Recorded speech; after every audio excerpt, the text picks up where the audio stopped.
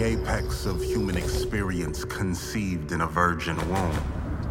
Heaven's perfection breathes his first in a barn. The fullness of God beats in the heart of a helpless infant.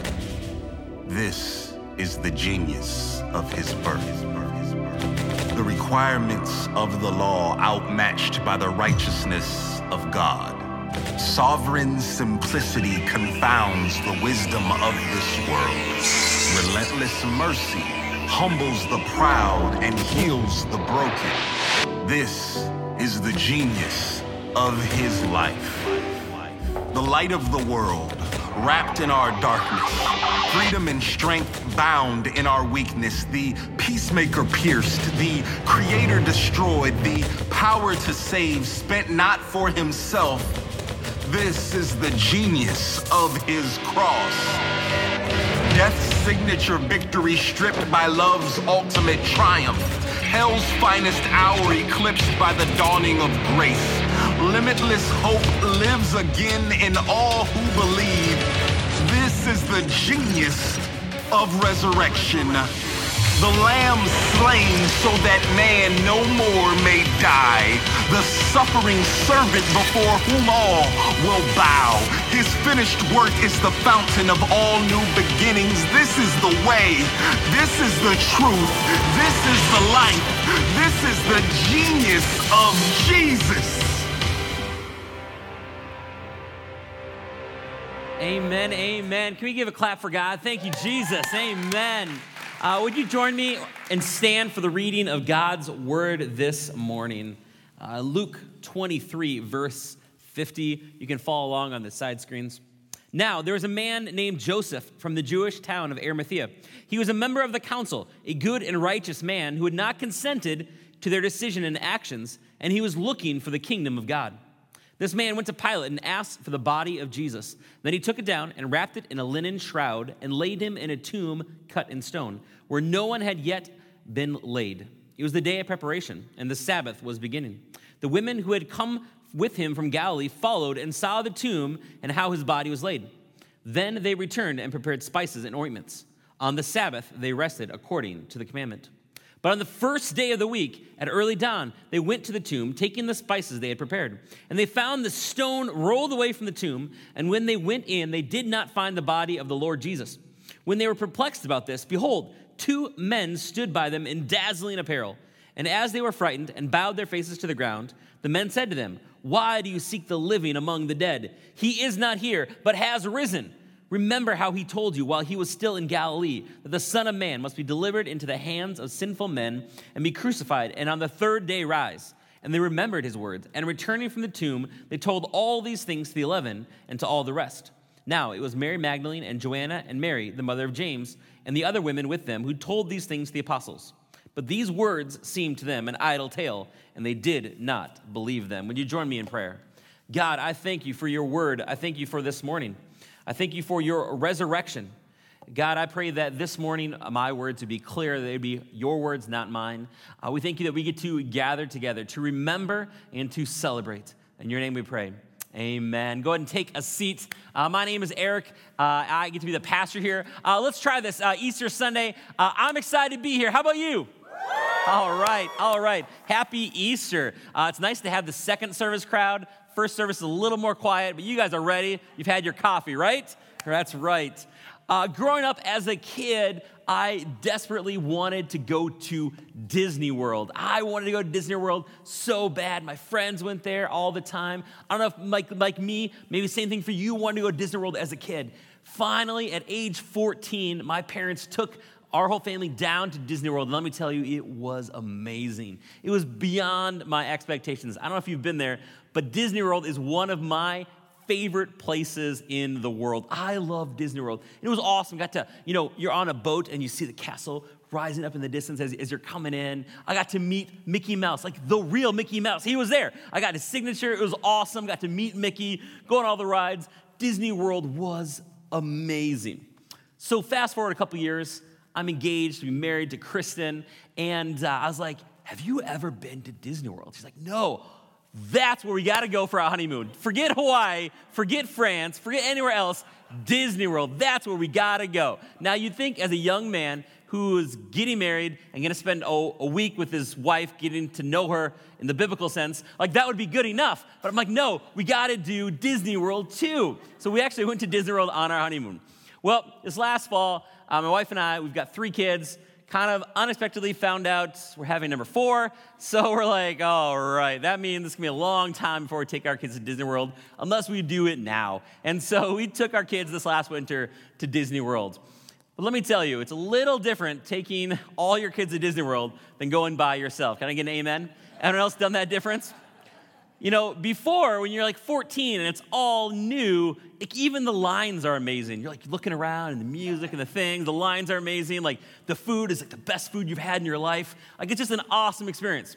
You go back with kids, and now I just see lines for days. The lines aren't quite so amusing. You know, this time when I see Mickey Mouse, I'm thinking, man, how hot is it inside there? You know, like, and whoever's inside there is pretty short actually. You know, and I'm looking at the food, I'm like, there's no healthy food here anywhere. Like, it's not the same experience. And, you know, now all I see are just the crying, whining kids everywhere. And I'm like, man, don't you even, like, discipline your kids? And then I realize, oh, wait, those are my kids. Never mind. Like, sorry about that. But it's different than when you go the first time and then later in life. And the same is true for you and me who are followers of Jesus at the very first time. We come to understand new life and forgiveness alone through Jesus. And we understand we can have purpose and hope in our life, and things come alive, and it's all brand new. We understand that people, we don't just use them, that we actually serve people, we love people, we see people, and we begin to live life a whole new way. But what happens is that slowly we drift. And just like that magic of the first time you're at Disney World, it kind of wears off. Same with the Christian life. It starts to slowly wear off because we drift.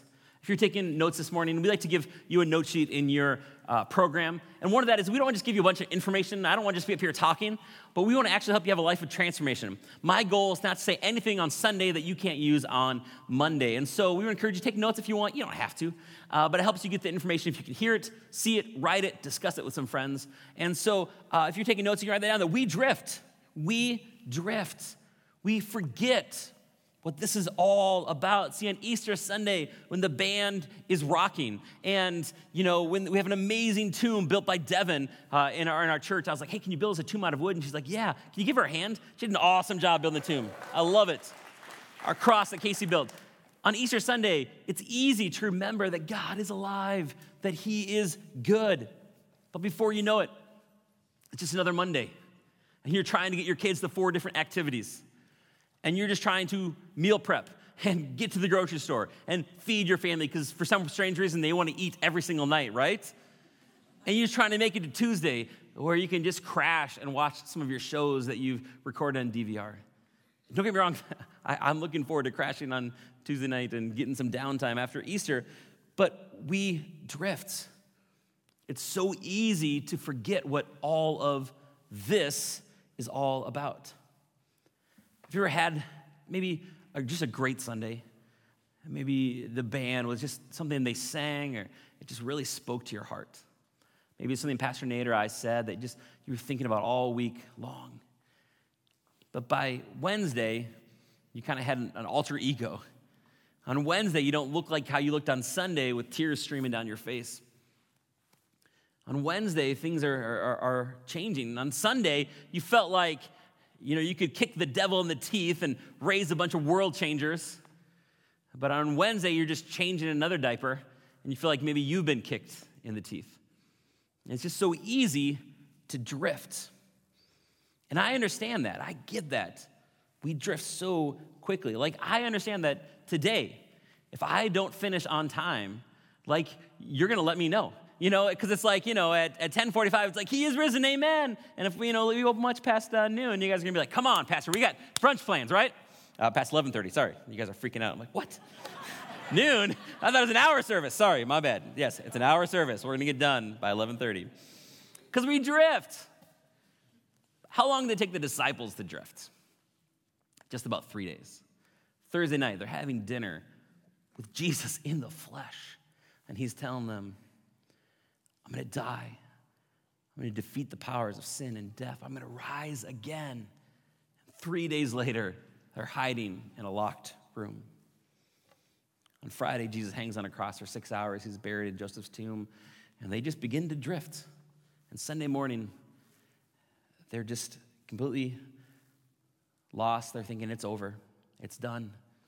He's dead. Now, we can all sit here and feel bad because we all drift, just like the disciples. We're all prone to wander, prone to drift. But condemnation is not going to serve you today. Condemnation never helped anyone. We're all in this together. We all drift together. If the original 12 disciples, or I should say 11, because one of them really drifted and never really came back, but if the original 11 could drift so easily, we should all give ourselves a little bit of a break.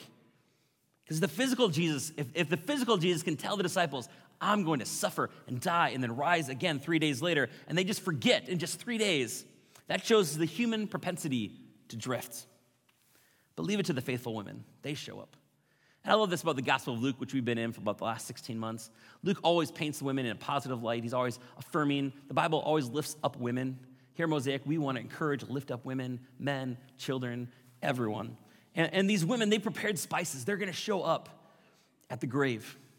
Why are they bringing these spices? Well, it's to prepare the body, to let it decay properly. See, in that day, you die on a cross, you get buried into a tomb, and it was really just more like a place where your body would decompose. So they'd have these racks, these shelves in the tomb, and you'd put bodies in there, and they different levels of decay. Jesus' tomb was brand new. No one had been in there before. He's the first one in there. And so they show up with their spices to help the decaying process, and then they knew this was part of the goodbye. They'd come back a couple months later when the bones were clean. They'd pick up the bones and put them in a box. That's what they did back then. So these ladies, they prepare their spices. They sit through Sabbath, and they come back Sunday morning ready to prepare the body. But what they find is the stone has been rolled away, which by itself was a miracle. It would have taken many grown men to roll the stone away. And then they encounter two angels in dazzling apparel. And the angels ask the women, why do you seek the living among the dead? Why do you seek the living among the dead? This week as I thought, man, how often do I do that in my own life? How often do I seek life, thing that's going to give me purpose and hope, and things that inherently aren't alive, things that are dead? If I could just make this much money, if I could just have this job, if I could just get some respect, if I could just get back to what I weighed in college and get my beach body back. Come on, anyone else? Amen. If I could just be, if I could just do, but none of those things will bring true and lasting life because we drift. And the angels ask them, why are you looking here? As if to say, there's a better place to look. Why are you looking here when you should be looking somewhere else? See, you and I, we should question ourselves whenever we crave things that are dead. When we're looking for life in places that won't give us lasting, true, real life. We should be asking ourselves questions. Why do I keep going back to that relationship when it doesn't bring me life, when it's just filled with death? Why do I keep looking to that food or to that substance or to my boss to give me affirmation when I know it's just death? It's not true life. Why do we seek the living among the dead? We're just so prone to do that. Do you know why those women are there on Easter morning to prepare the body? They just forgot. They just simply forgot. And you and I, we so easily forget. As we drift, we just forget. And the angel said to them, remember what he said. Remember what he said. Remember how he told you while he was still in Galilee, the Son of Man must be delivered into the hands of sinful men and be crucified, and on the third day rise. And I picture their countenance all changed, and they're like, that's right. He told us he's going to die and then rise again. So they take off running back to those faithful, believing 11 men, disciples. And they're like, you're never going to believe it. Jesus is alive. And they're like, yeah, nah, I don't think so. They don't believe him as they're hiding behind their locked doors. If nothing else, be very encouraged this morning. You're much further along in your faith than you thought. If the founders of our faith could drift so quickly, you're doing so much better. At least you're not hiding behind a locked door this Easter morning. You actually came to a service. Give yourselves a little pat in the back. You were here this morning. Good job. We all drift. Just like the disciples, we just all drift. We just forget so easily. But Jesus disrupts our drifting. Jesus disrupts. See, in every good story, there's a disruption. You got a family sitting down for breakfast. They're eating their cereal, bacon and eggs, whatever it might be. Will Smith with his family. Everything's going well. All of a sudden, aliens attack. Right? I always wouldn't have a story. Aliens have to come in. Tom Hanks walking around, bumps into this girl. They drop their stuff. It's the meet cute. There's now the disruption in his life. And now there's going to be a story. Orphan boy grows up, meets a wizard, a person who tells him, you're going to be a Jedi Knight, or you're going to be going to Hogwarts. Same story. There's a disruption there into their story. That's what Jesus does. He disrupts things. See, the disciples drifted, but Jesus disrupts. But the disciples, they forgot that. They forgot that Jesus disrupts blindness. See, there's a story in the Gospel of John where Jesus is walking with his disciples, his homeboys. He's going along, and they see a man who's blind, and they say, Jesus, who sinned? That man or his parents? They're like, someone's got to have sinned because that's not good. He's blind. And Jesus is like, no, neither. That man's blind, so that God get the glory. And then Jesus does this crazy thing. He spits in the ground. And the disciples are like, what are you doing? Then he makes mud. Like, what are you doing? Then he puts the mud on the guy's eyes. No, Jesus, you're crazy. And he's like, go wash the mud off. Like, go quick. And he can see. Jesus disrupts blindness. Maybe this morning you came in and you have a tough time seeing how God is good. In your own life, you have a tough time seeing he is alive, that he has a resurrection power in your life. And this morning, maybe Jesus wants to spit in your eye, make a little mud, and disrupt your blindness. See, the disciples drifted and forgot that Jesus even disrupted death. In the Gospel of John, it tells of Lazarus and Mary and Martha, these three siblings who are close friends with Jesus. And I like to picture Lazarus as the middle brother who with an older sister named Martha and a younger sister named Mary, because I have an older sister and a younger sister, and so I identify with Lazarus very much. And so Martha, Lazarus, Mary, the three of them, they're friends with Jesus. Lazarus gets sick, and things aren't going well, and he's not doing good. It's like, go get Jesus, our good buddy. It's all right. He's got this. He's got this. He'll heal our brother. And Jesus is like, okay. So they're waiting. Okay, this is fine. Jesus is going to come. And then he doesn't. Days pass, and Lazarus gets worse, and Lazarus dies.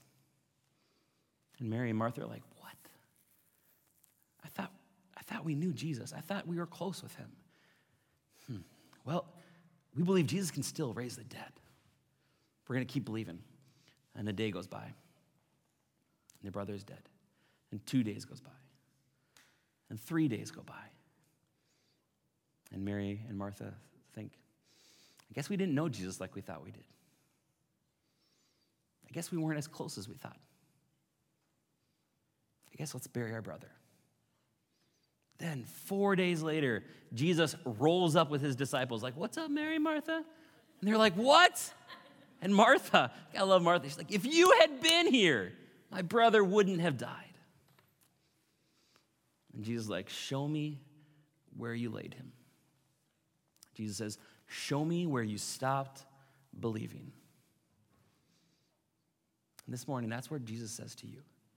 Show me where you stopped believing. And they come to that tomb, and there's a rock in front of it. He says, roll the stone away.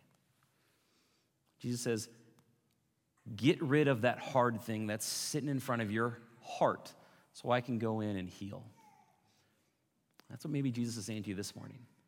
What is that rock, that hard thing you've placed in front of your heart? Jesus is asking you, roll that out of the way so he could get in there and do his work. So Jesus stands in front of that open grave.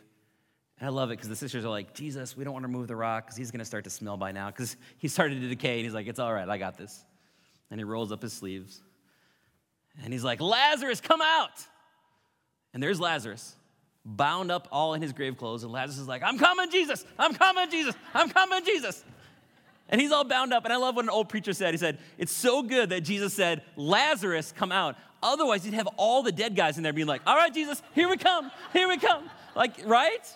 And I love that they come out, Lazarus comes out in his grave clothes, and then Jesus tells the disciples, you unbind him. Because we're meant to do this in community because we drift. Like Mary and Martha, we forget. And Jesus says, show me the place where you stopped trusting me. And Jesus disrupts even death. And then Jesus disrupts their doubts. In Luke 24, it says this, as they were talking about these things, the women, they go to the grave, they come, they show up to the disciples, they're like, nah, we don't think so. You crazy women, we're not going to believe you. As they were talking about these things, Jesus himself stood among them and said to them, boo, oh, peace to you. Same thing. That's the original Hebrew, is actually boo. But they were startled and frightened and thought they saw a spirit. I love this. Jesus pops up in the middle of their doubts. He disrupts it and is like, here I am, peace to you. They're like, what? And I feel so bad for Thomas. How many of you guys have heard the phrase doubting Thomas? Right? The disciple who's called doubting Thomas. Poor guy gets such a bad rap. Like, none of the disciples believed. They all doubted, right? They were all doubting right here. Otherwise, when Jesus showed up, boo. You know, you'd have like Bartholomew be like, I told you he's going to come back, right? That's what I would have done if I would have believed and knew. And maybe you're holier than me, but that's what I would have done. But none of the disciples were like, I told you. They're like, what? Who is this guy? It can't be Jesus. We saw him die. And he said to them, why are you troubled? And why do doubts arise in your hearts? See my hands and my feet, that it is I myself. Touch me and see, for spirit does not have flesh and bones as you see that I have. And when he had said this, he showed them his hands and his feet. Why did Jesus show them his hands and his feet? They could see him. Why did they show him his hands and his feet? Because when he sat on that cross, his hands were pierced, his feet were pierced with those nail holes. If Jesus, in his risen, glorified body, could heal the scars from his brow, where they placed the crown of thorns, if he could heal the whip marks and the chunks of flesh they ripped out of his back as they pulled that whip into there and pulled it out, why didn't he heal the nail marks in his hands and his feet? Was he not able to? Or did he know the disciples were going to drift? And he left those holes to disrupt their doubt, to put their fingers in the holes and believe it's really you. I think Jesus did that. He left those nail holes to show them it's really me. I'm not just a ghost, not just a spirit. I really died. I really rose again. See, the disciples, they drifted. And you and I drift. They forgot. We forget. So how do we remember when we're so prone to wander and to drift? Well, as your pastor, my advice would be to find two angels in dazzling apparel and ask them to periodically remind you of the words of Jesus. Hey, remember what Jesus said? Oh, that's right. Okay, this is good. If you have access to a couple of angels in dazzling apparel, I would highly recommend you doing that. For the rest of us, Scripture tells us what to do when we so are prone to wander. It's to gather together. We gather because we drift. One of the main reasons we gather together is to be reminded, to remember, and to rehearse. To be reminded, to remember, and to rehearse. See, we remember the words of Jesus when we hear it proclaimed. We remind each other as we confess the truths of God in our lives. Why do we sing? It's to remind each other of God's reckless, amazing love. And to rehearse. See, someday, this is just a big rehearsal. Someday we're going to go to heaven all together. And heaven is going to be this beautiful, chaotic, wonderful mosaic of a mix. Here at Mosaic, we want this to be a diverse place, a diverse in age, diverse in socioeconomic lifestyles, diverse in race, in backgrounds.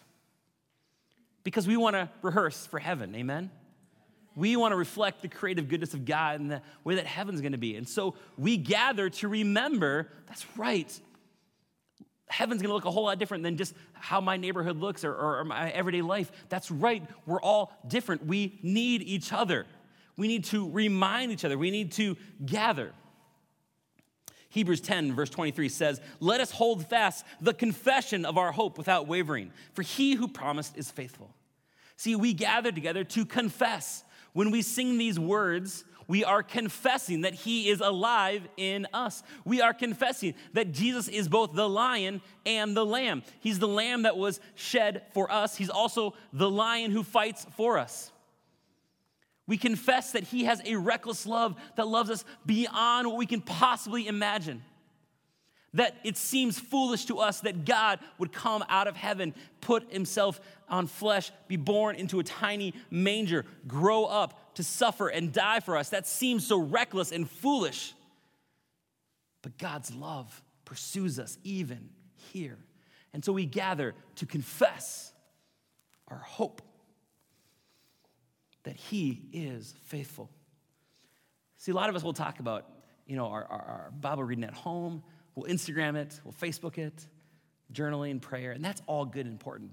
One of the most spiritual things you can do is to get together with other believers over a cup of coffee just to remind each other, to confess to each other that he is alive. See, the truth is, I'm going to have some bad days. I need you to remind me. I need your confession of faith to remind me that he's good. Same with you. You're going to have bad days. We need each other to remind each other. We need to sit down over a table, cup of coffee, or wherever you might want to sit down, Taco Bell, I don't know, wherever you want to sit, and say, remember, why are you freaking out about your job or your spouse or your kids? Jesus is alive. He is our hope. He is faithful. He will do what he has promised. Let's go get you another Americano. That's going to help, right? That's what we need to do. That's how we help each other when we drift. Verse 24, and let us consider how to stir up one another to love and good works. That's the kind of community that we have been called to be. We need to stir up each other, to keep loving others, to keep serving others, to do good works. Have you made plans to encourage someone this week? Put it in your calendar. Meet with your friends. Meet with your small group. Stir up one another. We're not called to just sit in rows, but we're called to be an army, doing good works, pushing back the armies of darkness, proclaiming hope and truth to this world, pushing back the chains of racism, breaking down all barriers to say that we are all loved by God. We love each other. We need to stir up each other. This isn't just on me or Pastor Nate or up here. We need to stir up each other. There's no one sitting on the sidelines. Get in the game. We're all in this together. We need to stir up each other. Let us hold fast the confession of our hope without wavering, for he who promised is faithful. And let us consider how to stir up one another to love and good works, not neglecting to meet together, as is the habit of some, but encouraging one another, and all the more as you see the day drawing near. Now, you read that and you're like, here comes the pastor with the sales pitch. I need to show up a little more often. No, that's not what this is about. It's saying that life is more than just drifting. Life is about real life now. Life is about coming alive through the power and the presence of Jesus. What did Jesus do? What did he do on Easter? He defeated death, the final enemy. Have you ever considered how dominant of an enemy death is? How many of our prayers are for safety, for us or for our children, because we're so afraid of dying? How many of us spend so much of our time and energy and resources making it look like we're not slowly aging, slowly dying, getting rid of all the wrinkles, the gray hair, everything? We don't even want to acknowledge that someday we're going to die, but we are. But Jesus has conquered that enemy.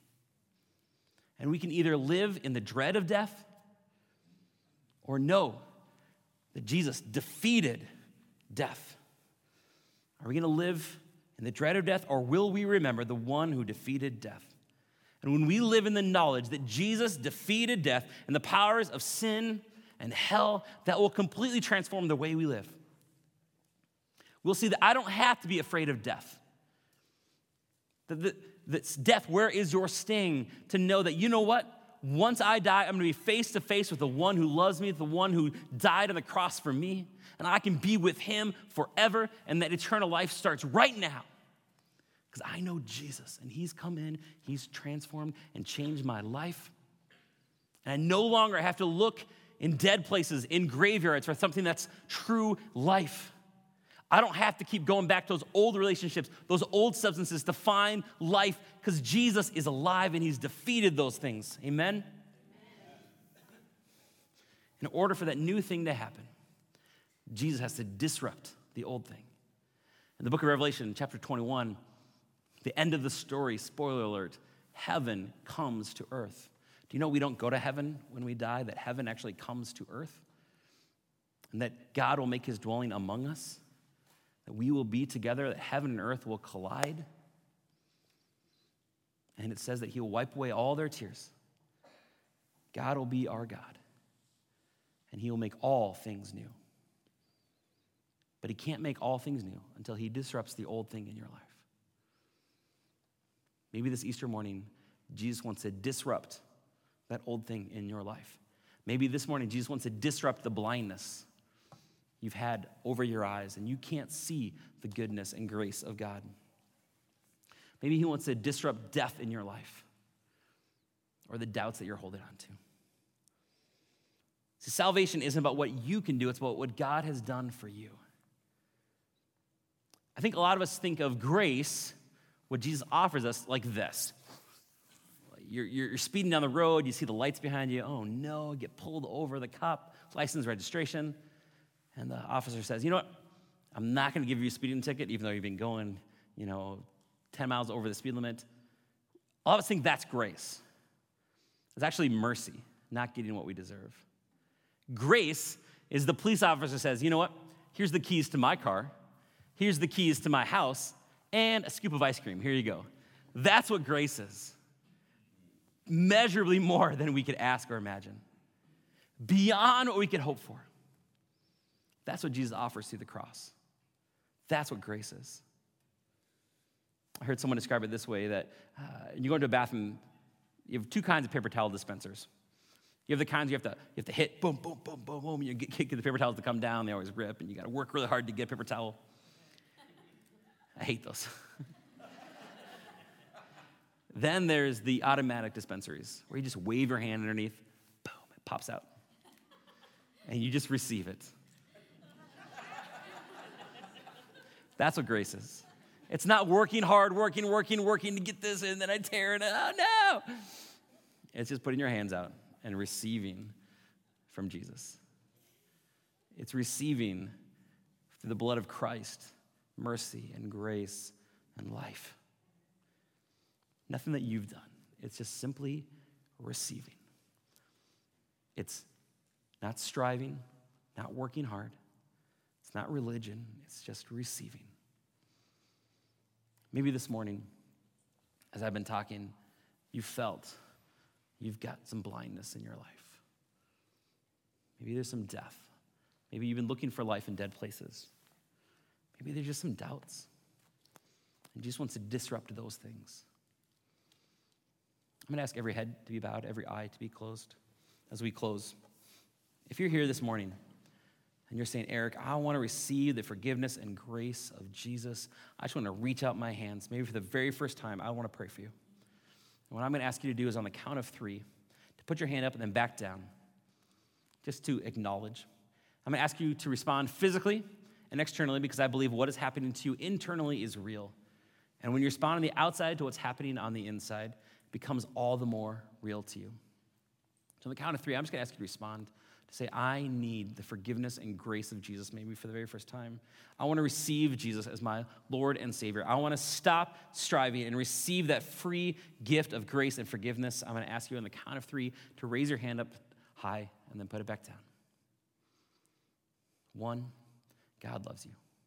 2, I believe you're never going to be the same again. 3, if you want to receive that free gift of grace and mercy from God, put your hands up. I see that. Thank you. Thank you. Thank you. Thank you. Thank you. Thank you. Thank you. Thank you. Thank you. Thank you. Thank you. Thank you. Would you join me in prayer? God, I thank you for those hands that went up. And God, I pray that new life would just burst forth. God, that they would feel you stirring inside of them. God, they would know that you are alive and you are alive in us. God, I pray that you would disrupt the death in this room, the doubts, the spiritual blindness, the striving. God, that we would just reach out our hands and receive from you and stop striving, stop worrying. God, that we would know that you love us and you offer immeasurably more unmerited favor and grace. God, be with us now as we just celebrate your resurrection. And God, we pray that that resurrection power would fill us up, would sustain us, and as we begin to drift, that we would remember, that we would remind each other. Fill us anew with your spirit and your power. Amen. Amen. Can you give God a hand? Thank you, Jesus. Thank you, God.